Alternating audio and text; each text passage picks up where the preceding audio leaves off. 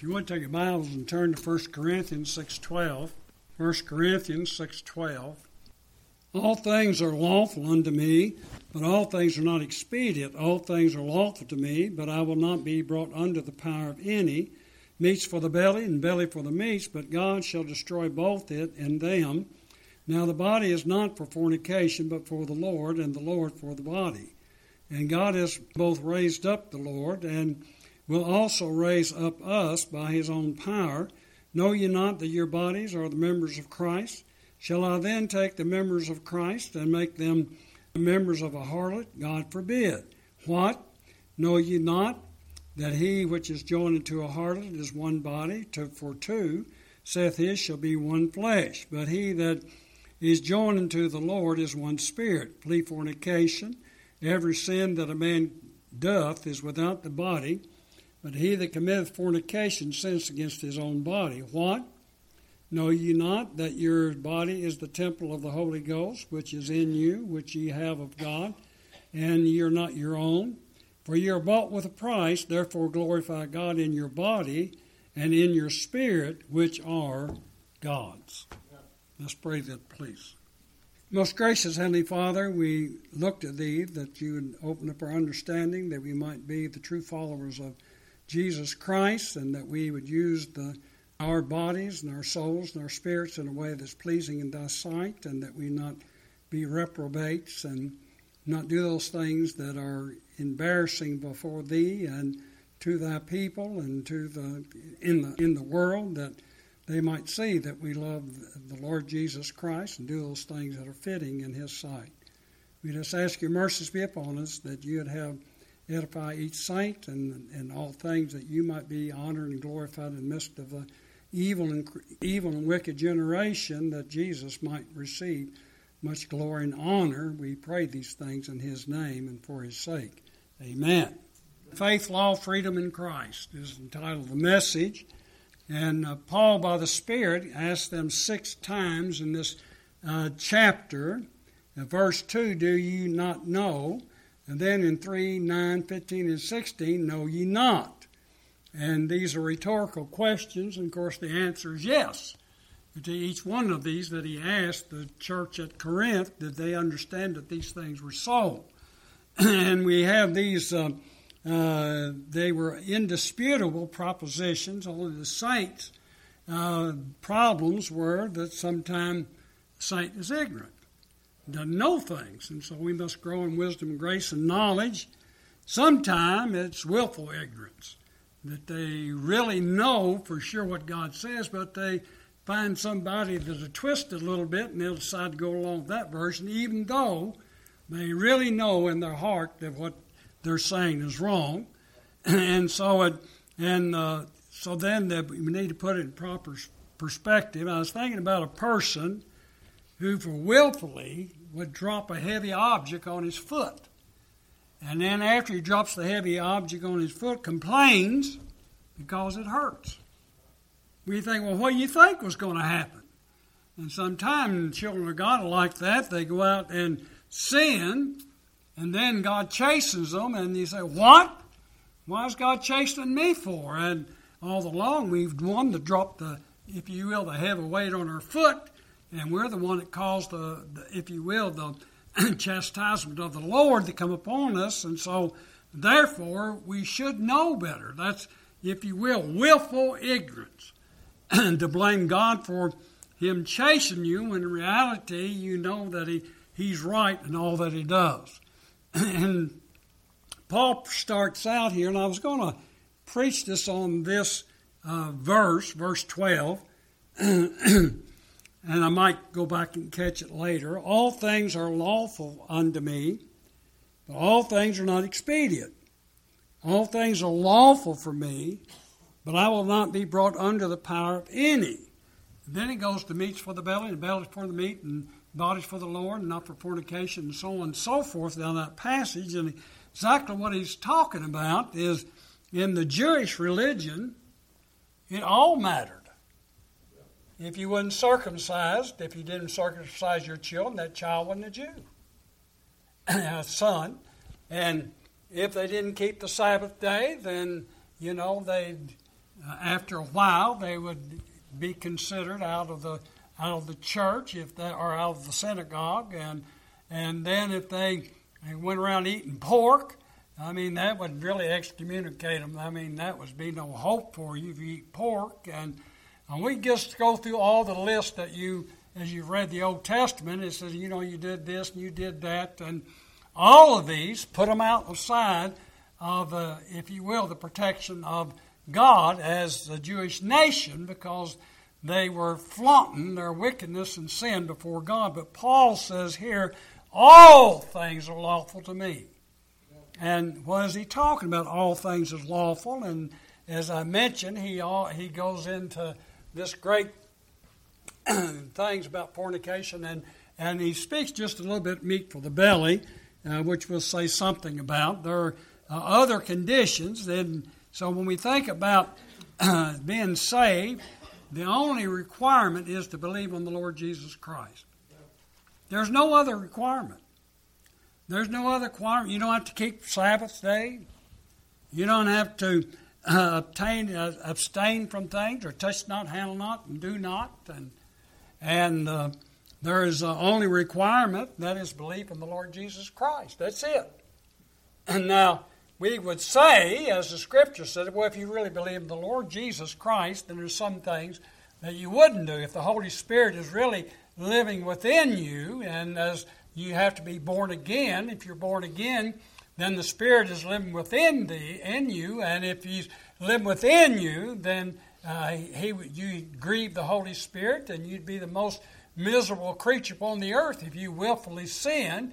And yet, there's not one sin that the Bible says you can commit to take you out of the family of God. Not one. And so Paul says all things are if you will, they're lawful, but not all things are expedient. I mean, there's things that, if you will, that tears down our testimony, dishonors Christ, dishonors the church. Now, church membership's different. Being in Christ, you just believe in the Lord Jesus Christ and you're saved, but church membership's different. There's some things that the Bible says if they do these things, then they can't be in the church. The church is the discipline. Paul goes through great lengths there in verse 7, chapter 7, about those that was in the church, and he's had his father's wife and so on and so forth, and they said, you're puffed up and all this, you need to repent, you need to remove this guy from the church. But removing somebody from the church doesn't remove them from God. If they're saved, they're saved. If they're not, they're not. Whether they're a church member or not. And when we think about church membership, the only ones that God recognizes is the ones He places in the body. That's the one He recognizes as being His church. Sin, we think, a saint can't remove, if you will, sin can't remove him from the family of God, as we mentioned. Paul starts this section, which is constituted of our continuation of the section before, the lawfulness and of some things. Many things are lawful for the child of God, but all things are not expedient, if we remember. But he emphasizes the importance of one body. To the Greeks, your body was useless. To talk about the resurrection there in Acts, where it speaks of the resurrection of Christ being raised again, the Greeks thought that was just foolishness. Because they understood, if you will, in their religion, in their belief system, the body was just nothing. When you left this world, you went and become one with God, something like the Hindus or different ones, or you'd be in the under the chamber of punishment or something or another, depends on which religion and where you fell into, and the certain gods would protect you and certain gods wouldn't, and so on and so forth. Some would be enemies if you worship one and not the other, and so they had all of this, but the body was nothing. And to think that in Christianity our promise is that this thing that's sowed into the ground is the seed of a glorified body. We lay it in the ground, and Christ is going to raise it up. And it's going to come raised up as a glorified body. So they didn't think the body was worth anything. So fornication, overeating, gluttony, all these things didn't count, because the only thing they thought was of any importance was the spirit of man or the inner man. That's all they thought. And so when the gospel started being preached to the Greeks, and they said, here you must abstain from these things, and they would tell them how to live a godly and holy and sanctified life, and this was hard for Greeks to understand or comprehend or grab onto. And that's the reason at the Sermon on Mount Mars that they said, well, we'll hear you another time. Now, there was a few that did believe, but most of them rejected the message, and especially when he preached the resurrection. And they separated themselves from them. But God saves us every whit. He saves our body, He saves our soul, and He saves our spirit. There's no saving just of your spirit, and your soul and your body has no value. It's the saving of us to the very depths, to the every whit. That's the reason that we're to abstain from things that the Scripture tells us to abstain for. Not that we might gain our salvation, or not that we might keep ourselves saved, but that we honor God. And that we use the temple that He's given us. We mentioned this morning, we use it for the things that are, if you will, glorifying to God, not, if you will, bringing dishonor to them. And we know in 1 Corinthians, or Corinthians church, they had a problem with a lot of sins. And I mentioned last time, it tells the different ones that would not make it. And the point of that is, those are the sins that were in the Corinthian church. He's not talking about the sins in Corinth, because there'd be a longer list. But these were the sins that were in the Corinthian church that need to be corrected, and we are following on through that. And fornication was, the two things that are mentioned here is gluttony and fornication. And these are and the gluttony is only mentioned slightly, and then the fornication takes the rest of the passage to the end of the chapter. And so the Acts 15:29, that ye abstain from meats offered to idols, and from blood, and from things strangled, and from fornication, for which if ye keep yourselves, ye shall do well, fare you well. Now this was the Jews that the Jerusalem church was telling the people at Antioch what they should do. These were not, if you will, if you don't do these things, you're excommunicated and moved out. But what they're trying to do is keep peace in the church. And so part of this has to do with the Judaizers, and the other ones was the Christians, or those who were saved, or the Gentiles at Antioch.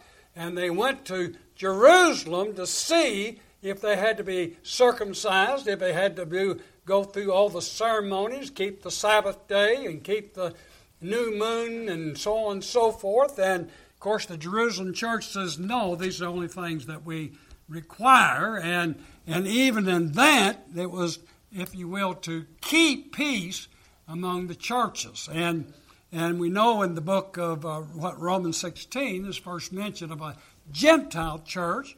All the earlier churches, of course, were Jewish in nature. That is, the majority were Jews. Because of sin in us, our fleshly desires sometimes takes over. That's the reason it's not expedient. That's the reason that if we sin, and gets more into it in chapter 7, that if we sin, we become under the power if you will, under the power of our sins. In other words, it becomes our master. And that's the reason that we need to be careful that we don't fall into some sin.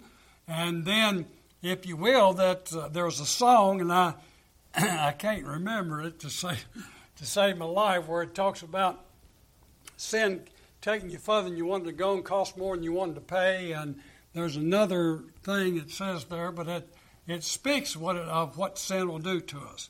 And some people think they can sin with immunity, and yet God doesn't like sinning on purpose. He doesn't like that. And what God will do, He'll leave you longer than you wanted to stay, cost you more than you want to pay. And as I mentioned, there's a third one. But the point I'm making is that song is speaking the truth, because presumptuous sin, God, when He chastens, He's going to chasten for a while. David, he confessed his sin, and he had a consequence to that sin. He was saved as much as you or I are, but he committed that sin with Bathsheba. And here we have, down the few years later, here's Absalom at the gates of Jerusalem. And this was part of the consequences of David's sin when he sinned with Bathsheba, because it was a sin on purpose. It was, if you will, a presumptuous sin. And in being that, it cost him more, kept him longer than he wanted to stay. And there's a consequence to these things that we do. There's some things that we might do just at the time and just unthinking, and we find that it costs us the rest of our life. And these things are, again, presumptuous sin. And you say, well, they don't seem right. Well, you're still saved. And one of the ways you know you're saved, God chastens those whom He loves.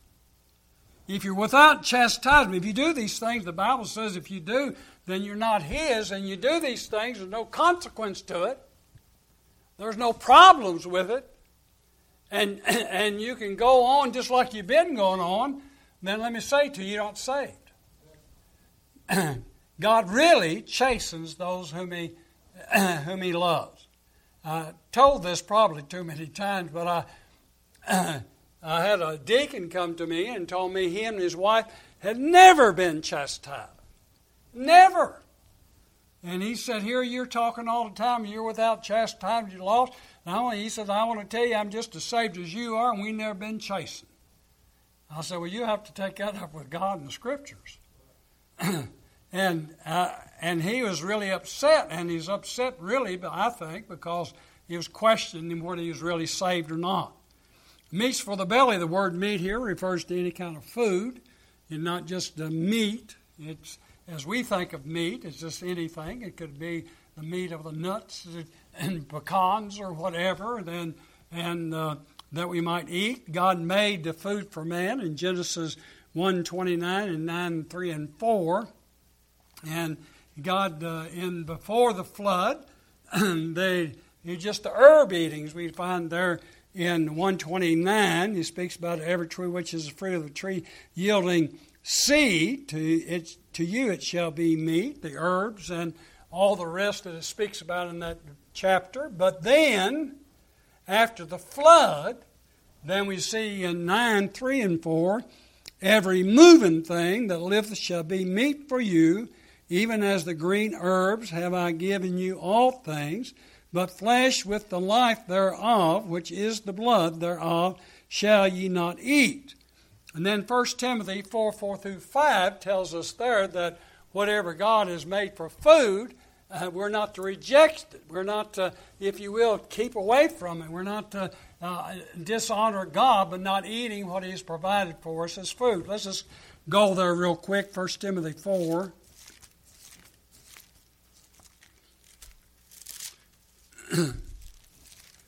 1 Timothy, the 4th chapter, 4 and 5. He says, for every creature of God is good and nothing to be refused. It is to be received with thanksgiving, for it is sanctified by the word of God and prayer. So the word of God tells us what we can eat, and that's anything God's given to us for food. And of course, before that, it's speaking about the wicked people, those speaking hypocrisies, and it says forbidding to marry and commanding to abstain from meats, and which God has created to be received with thanksgiving of them which believe and know the truth. So we're to take what God gives us, and you say, well, sometime we get to thinking, well, was it always talking about what they'll Antichrist abstain from this? Let me tell you, that's a doctrine in the United States. I mean, that's the new thing, you know. You're not to eat beef, you're not to eat any red meat, and now we're going to fish is not good, you know, your brother's a monkey, or he's a whatever he might be, and so this is abstaining from these things, and people really are taking it. They speak of them as, well, I don't eat that meat. I don't eat red meat. And then others say, I don't eat the meat at all. And so they look at them like they're somebody. Because they don't do that, they're dishonoring God. And you say, well, some things you shouldn't eat. Well, the Bible tells us, that we should do everything in moderation. I mean, if you take fat and just pour it down your throat, you might have heart problems down the road somewhere. But if you do all the doctor tells you and do everything he says, you're going to die anyway. I just guarantee you're going to die. And no matter what you do, if you go on these diets that they give you for, that you're not supposed to eat this, that, and the other, and then you live a lot longer. My dad tried that and he died. Died of a heart attack. The point I'm making is we're all going to die. But either honor God or dishonor God in this life. God not only made man the way that he is, but he as mentioned above, made all his creation for the purpose that he put him here for, and man is the center of that. It was created, if you will, and God put man in it to subdue it and to be over it, and everything is given to man to use. It has a purpose. And we're to use it according to that purpose that God has given it. And not everything's be eaten. He says which is given for food. There are some things that are not given for food. Now I know in some of the military training, and the Bible, I have to say the Bible says it's so I can't go against it, but I'm not too much on eating locusts. I don't think I never had a meal of locusts, and my wife's never bought any locusts that I know of, and yet is one of those things that the Scripture allows. Even for the Jews could eat locusts, and so there's some things that said every creeping thing. And some of the things creep I don't know too much about. I know people eat snakes and so on and so forth, but the point I'm making is that everything God's made has a purpose connected to us one way or the other. It may not be for food, it may be for something else that helps the environment, or takes care of the bugs, takes care of the rodents, or the rodents take care of the this, that, and the other, and clean up, and if you will, disposes of the things in our atmosphere when a bird dies or something, animal falls to the ground, that before long is cleaned up. The skeleton may be left behind, but it's cleaned up, and God's created everything for a purpose, and everything serves a purpose according to God's good will and purpose. As food for the belly so is the word of God for the spirit of man, Matthew 4:4. But he answered and said, it is written, man shall not live by bread alone, but by every word that proceedeth out of the mouth of God. Man is trichotomous, these three elements, body, soul, and spirit. And some believe in a dichotomous, that is, just a spirit and body, and no soul. And 1 Thessalonians speaks of the being edified in your spirit, soul, and body. And so that we be holy when Christ comes. The communion of the food is of communion with God, and for the spirit, if you will. So the soul is the emotional part of man. The body is what eats the things of the world. The soul is nourished by, if you will, intellectual things, reading the Bible, studying, memorizing, and all the things we do. And the spirit is where we commune with God. A person that is lost cannot commune with God because his spirit is dead toward God. Being born again means the spirit is made alive.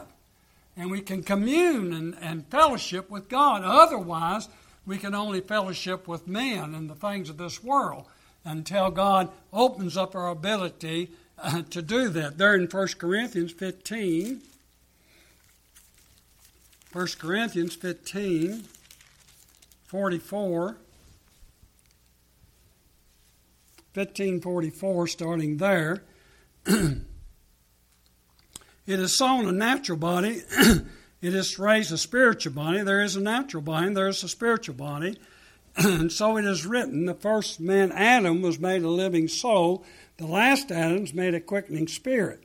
Howbeit, that which was not first, which is spiritual, but that which is natural, and after that which is spiritual. The first man of the earth is earthy, and the second man of the Lord from heaven. As is the earthy, such are they also that are earthy, and as is the heavenly, such are they also that are heavenly. And we have borne the image of the earthly, we shall also bear the image of the heavenly. Now this I say, brethren, that flesh and blood cannot inherit the kingdom of God, neither doth corruption inherit incorruption. Behold, I show you a mystery. We shall not all sleep, but we shall all be changed. In a moment, in a twinkling of the eye, at the last trump, for the trump shall sound, and the dead shall rise, raised incorruptible, and we shall be changed. For this corruptible must put on incorruption, this mortal must put on immortality. So when this corruptible shall have put on incorruption, and this mortal have put on immortality, then shall be brought to pass the saying that is written, death is swallowed up in victory. O death, where is thy sting? O grave, where is thy victory? The sting of death is sin, the strength of sin is the law. But thanks be to God, which giveth us the victory through our Lord Jesus Christ. Therefore, my beloved brethren, be ye steadfast, unmovable, always abounding in the work of the Lord, for as much as you know that your labor is not in vain in the Lord. So he talks about the earth, he talks about the heavenly, that which we have cannot get to heaven. You can't go to heaven in this. And the kids used to sing a song, you can't go to heaven in a Cadillac. And when you had Vacation Bible School, that was one of the songs, and tells the different things you can't go to heaven in, and it ends up you can't get to heaven without Jesus Christ. And the only way that we can be transformed, that is acceptable to God to be in His place, in His kingdom, and New Jerusalem, is that we must be born again. However, God did not make our bodies for fornication. And the word fornication means illicit sex, that is, any sexual conduct that God forbids is illicit. So what is that which God forbids? Any sex out of a marriage of a man and a woman. Now, over here in my notes, I'll re-emphasize that, and for time we're not going to get there, but I put in there marriage between one that was born male and one that was born female. Because today, they say, well, we transitioned. The first time I heard that, what they mean by transition? Well, the male becomes a female and female becomes a male. And some of them, you can hardly tell, it seems like. But let me say to you, that's fornication. Fornication includes any of those things, and that absolutely denies God's right to create us as it pleases Him to create us. If He's created you a male, you're a male. If He created you a female, you're a female. I had to ask a person who was playing the guy one time. They was over at the parsonage, and we was sitting there, and I said, but what was you born? And the one that was playing the woman, she said, he said, have I been anything else to you but a man? I said, I didn't ask you that. I asked you when you was born, what you was born. And the point I'm making is they really think that God made a mistake. That's the whole premise of it. That the reason that they are like they are has nothing to do with their parents, has nothing to do with anything else. It has to do that God made them wrong. He put their psyche of a woman into a man's body, or vice versa. Let me say to you, God doesn't make mistakes like that. Now, there's some eunuchs that are eunuchs from birth up, and they're not made eunuchs. They're just, that's just the way they're born. And and mentioned in Matthew, and speaks of those that are in the world and abstain from things, and he's talking about the Enochs and so on and so forth. And the point of that is that not everybody's made for marriage. The Bible doesn't say that everybody's made for marriage. Some are not.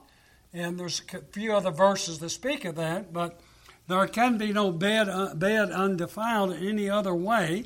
In Hebrews 13:4, marriage is honorable in all, and the bed undefiled, but whoremongers and idolaters God will judge. Now, the only honorable bed, again, is those that are married, and their relationship is between the two of them, male and female. And that's the only thing that God authorizes. That's the only thing that God recognizes is that, if you will, that kind of marriage.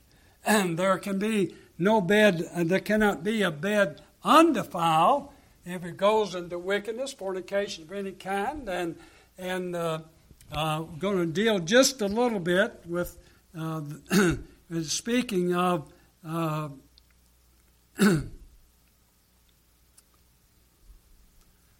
trying to figure out what parts I want to preach and what parts I'm not. Some have tried to limit the word fornication to mean only premarital sex, which is fornication. But sleeping with a prostitute is fornication too. Sleeping unmarried with somebody is fornication. Anything that's not in the wedding bed, if you will, not done, if you will, as a married couple, is illicit.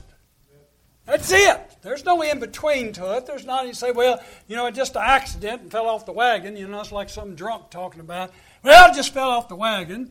And let me say, that's sin against God. And these are some of the more serious. They're in Matthew 5:28. But I say unto you that whosoever looketh on a woman to lust after her hath committed adultery with her already in his heart. So Jesus took it further than just committing fornication. And I don't know how people do, but I know some men think, well, you're supposed to do that. I mean, I've had them tell me that. That's just the way a man is. I said, the Bible says you're not to do that. I said, when you've done that, then you're guilty of adultery. You're guilty of fornication when you do that. And they said, well, yeah, but how can you? And they just go through this long spiel. And I said, the body is not made for sin. I said that we have weakness, and some people have different weakness. I mentioned alcohol a while ago, and some have gluttony problems, some have fornication problems. All kinds of problems come by the flesh, but we are subdued them by the grace of God and by the Spirit of God in us. God made man for himself. In Genesis 1:26 and 27, God said, let us make man in our image, after our likeness, and let them have dominion over the fish of the sea, over the fowl of the air, over the cattle, and over the earth, and over every creeping thing that creepeth upon the earth. So God created man in his own image. In the image of God created he him. Male and female created him them. 9:6 of Genesis, who sheddeth man's blood, by man shall his blood be shed, for in the image of God made he man. And so capital punishment is almost non-existent. I mean, some states still have it, but they don't use it. And you say, well, does that make a difference? Well, if you read the Old Testament and it talks about the sin of Jerusalem, one of the sins of Jerusalem is that innocent blood was shed, and that innocent blood wasn't atoned for. You say, how do you atone for that? You take the party that kills somebody and put them to death. That's the way you atone for it.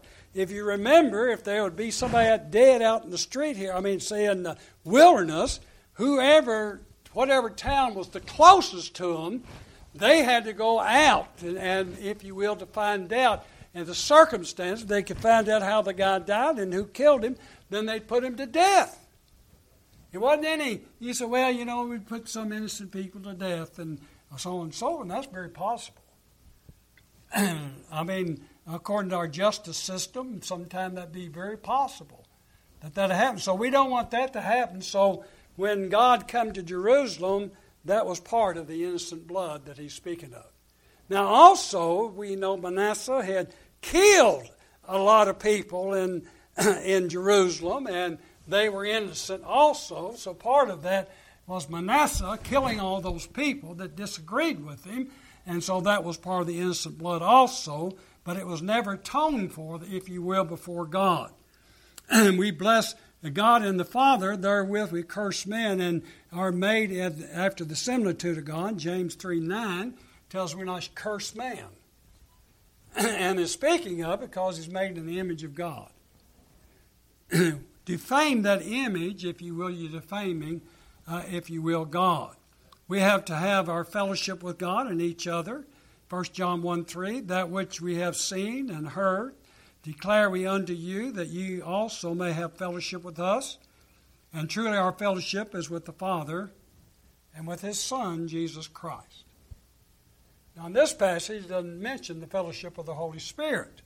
It's speaking of the fellowship of the Son and the Father, but other passages speak about our fellowship with the Spirit, how the Spirit guides us, directs us, and in all things lead us, but other places is called the Spirit of Christ. And so when we think about God, we try to separate him sometime in the Trinitarian view to three different gods, but there's just one God. And he revealed himself in three persons, and his three persons. However, the body is made for the Lord and not fornication. Our body will be raised, even as Jesus' body was raised from death. And let me say to you that somebody says, how can Jesus find, the people, some been cremated? And somebody talking about a Christian burial. Christian burial is a burial.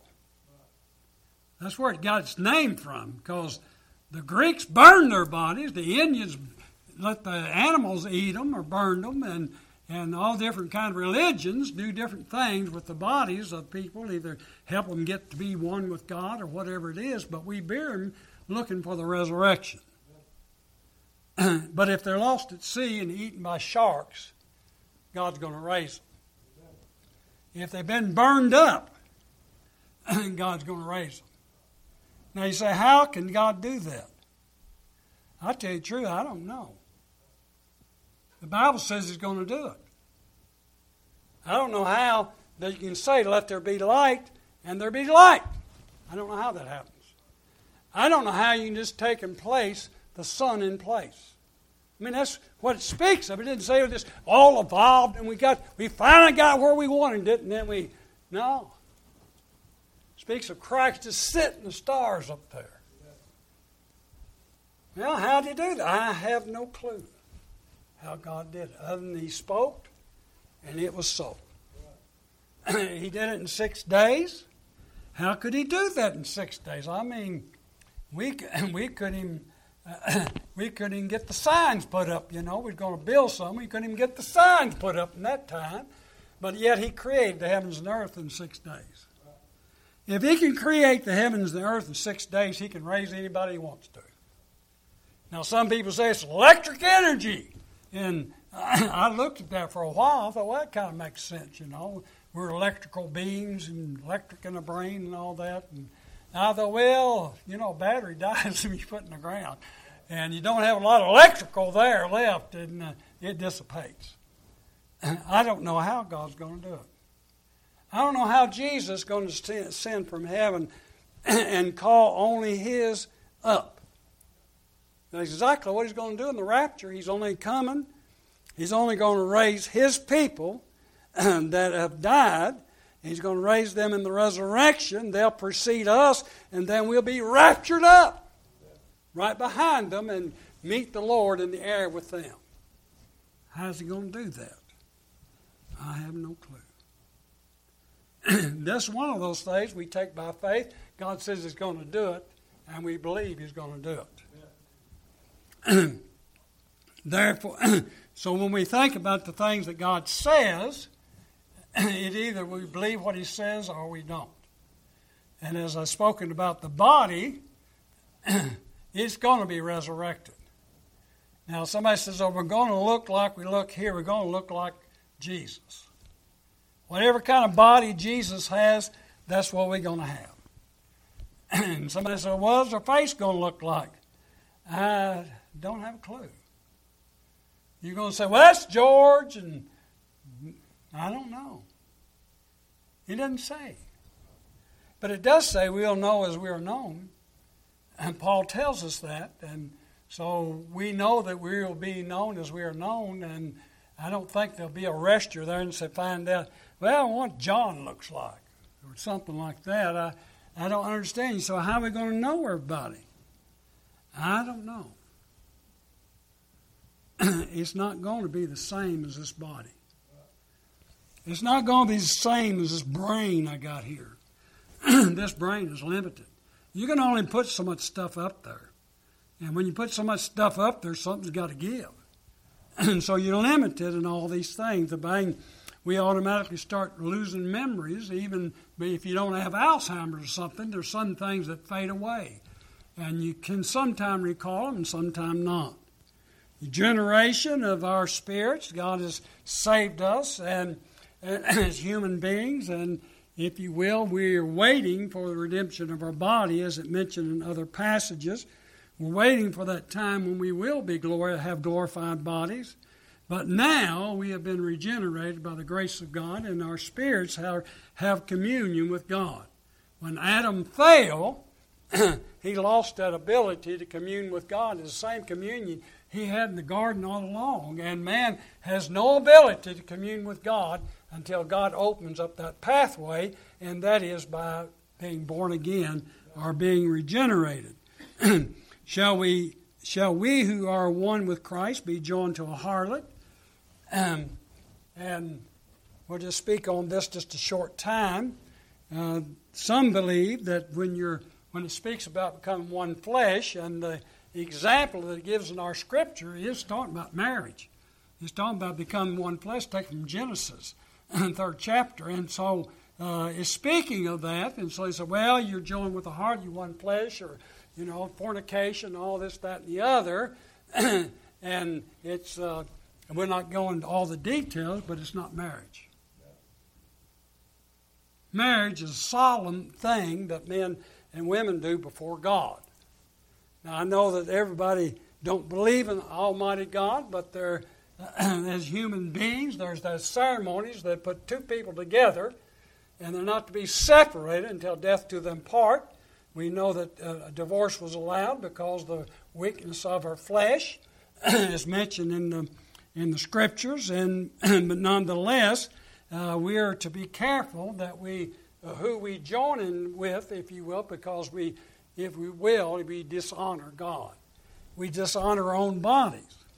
People talking about SDs and all these things, that people have. And I went to the dermatologist, and this thing they had, I thought, I don't even know if I want to go there or not. The questionnaire, I thought, maybe they have AIDS patients there. I didn't know what they had. And the questionnaire is specific on a lot of things. And I thought to myself, this is just the way it is. Do you want to be called he? It asks, first of all, if you want to tell them what you were. Then if you want to tell them what you were, whether that was what you really are, or you want to be called by something else. And whether you want to be called he or she or it or what. I thought to myself, this has gotten weird in our society. Hebrews 13:5, let your conversation be without covetousness, and be content with such things as ye have, for he has said, I will never leave thee nor forsake thee. Know ye not that your body is the temple of the Holy Spirit? And we'll have to deal with this a little later in other messages. I probably cut too much to be covered in one message. But we'll take off there, and Lord willing, we'll catch up next time on that message.